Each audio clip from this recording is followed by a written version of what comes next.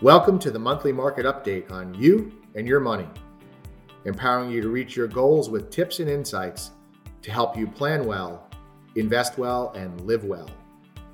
This month's market update comes from Michael Baum, Vice President and Associate Financial Advisor at Weiss Hale & Zahansky Strategic Wealth Advisors. And here's the latest updates in the financial markets. Take it away, Mike.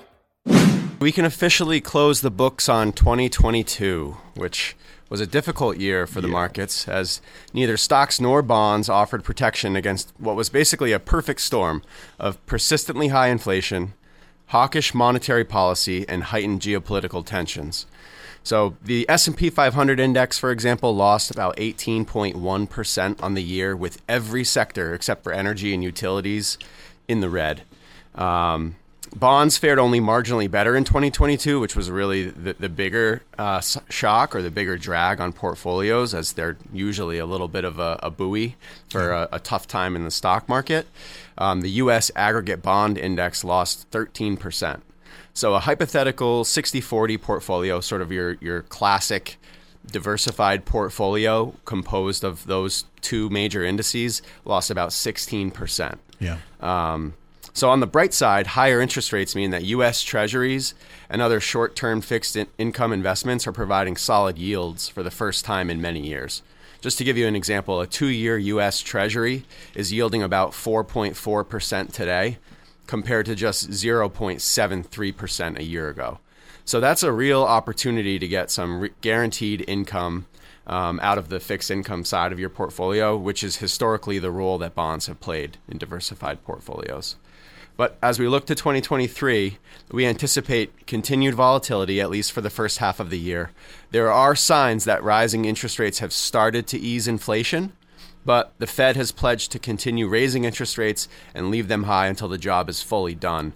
So there's still some work to do there. And there's real risk that those rates remaining high will continue to dampen the economy and push us into a recession in the first half of 2023. All right. The labor market does remain very strong, and healthy levels of employment and wage growth should support consumer confidence and spending. So if there is a recession, it seems like it should be pretty mild.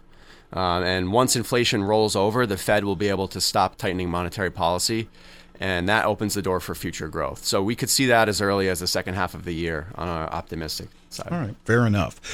Thank you for the update. If you'd like to learn more about Weiss, Hale & Zahansky Strategic Wealth Advisors and how their plan well, invest well, live well process can help you, visit their website, whzwealth.com. You can call them at 860-928-2341.